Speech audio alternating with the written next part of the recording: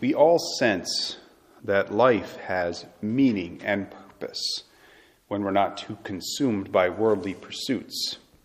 In those moments, we might ask ourselves, at least on some level, we wonder, what is the purpose of life? What's the meaning of all this? What's it all about? And of course, people have come up with all kinds of answers. The world wants to tell you that it's all about pleasure. Eat, drink, be merry, for tomorrow we die. Most TV shows seem to suggest that we find meaning in worldly success, in wealth, and of course, in lust. The attempted fulfillment of every bodily and passing desire.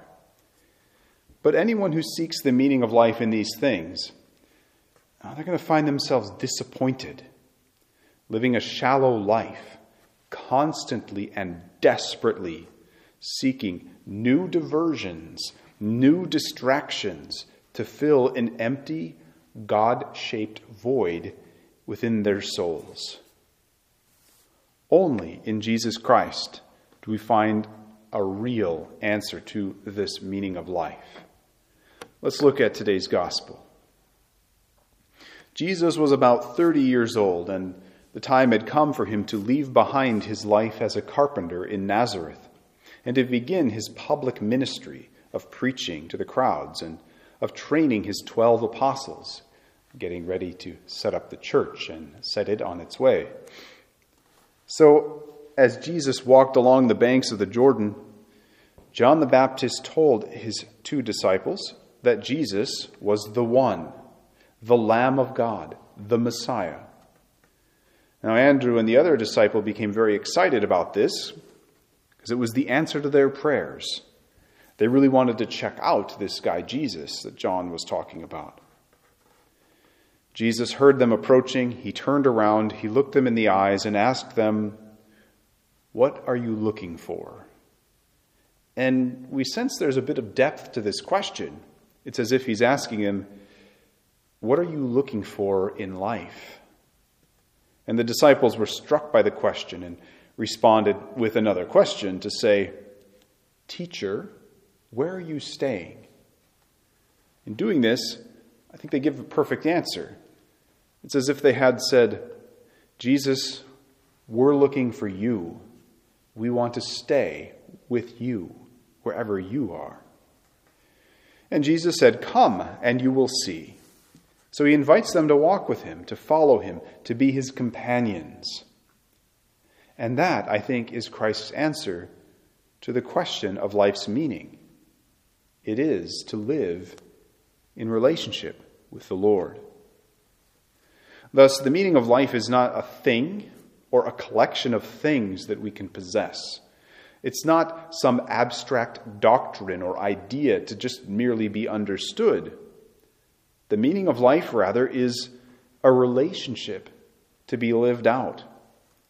It's a personal friendship with Jesus Christ, God in the flesh. Now, of course, since the meaning of life is a relationship, that means it doesn't depend only on me. It doesn't depend only on us. It also depends on God's willingness to offer us his friendship. As we see every time we look over at the cross or celebrate the Eucharist, and as we hear in our first reading, God isn't just willing to have a relationship with us. It is his deepest desire. Notice then in our first reading how personal God's call to Samuel was. God didn't just put up posters around town asking for someone to volunteer as a prophet. He didn't even limit himself to working through the preaching of the priests or of the temple. He spoke directly to Samuel, called him by name. God called him individually to a relationship and to a task appointed for him in the world.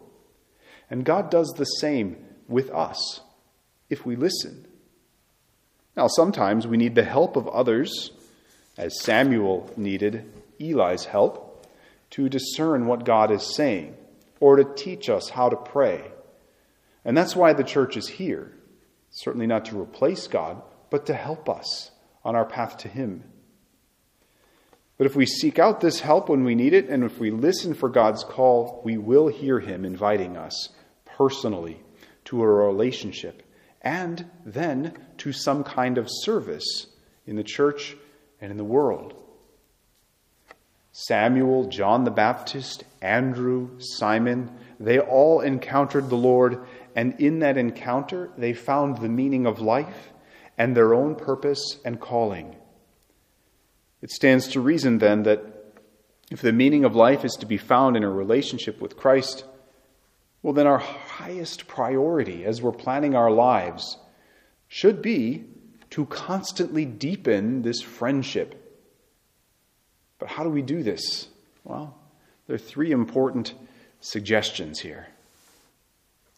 First, and I think the most important, is we have to gradually develop a mature life of prayer. Prayer, it involves saying prayers out loud. It involves asking for good things from God for ourselves and others. Those are important aspects of prayer. But prayer also involves something deeper. A mature life of prayer doesn't stop at simple reading and recitation of petitions or memorized prayers. Those are very good and they're an important part of our life. But if we are developing a mature life of prayer, it will become a real conversation with a living God who loves us. So first of all, we got to develop this mature life of prayer. Secondly, we have to build our lives around the sacraments. Jesus gives us, through the church, the conduits of grace that we call the sacraments. And through them flow His free help, which is grace, the help that we need to maintain our relationships with God and right relationships with our neighbors. And the 7 sacraments are meant to be with us from cradle to grave. At infancy, we're typically baptized and thus adopted into God's family. Later, we are confirmed and we receive strength to live and spread the gospel.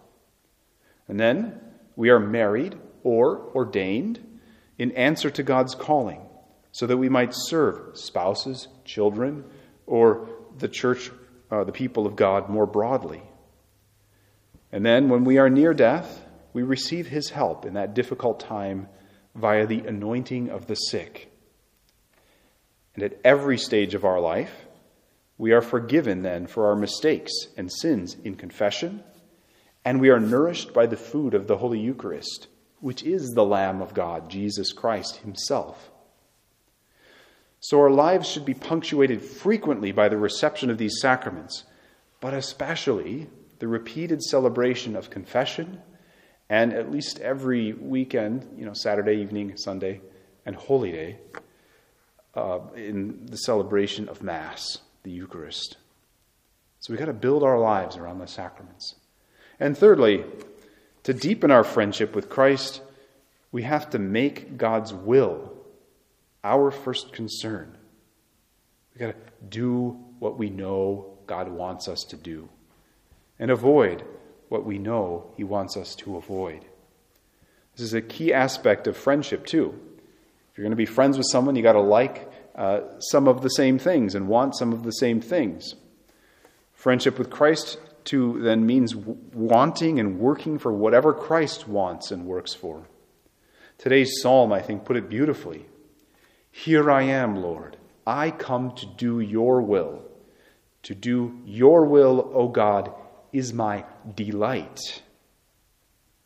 And what does this include? Well, of course, the 10 Commandments, first of all, keeping those and loving God as above all else, and then loving our neighbor as ourselves. Here I am, Lord. I come to do your will. To do your will, O God, is my delight. Can we say that as we go about our day, about our week.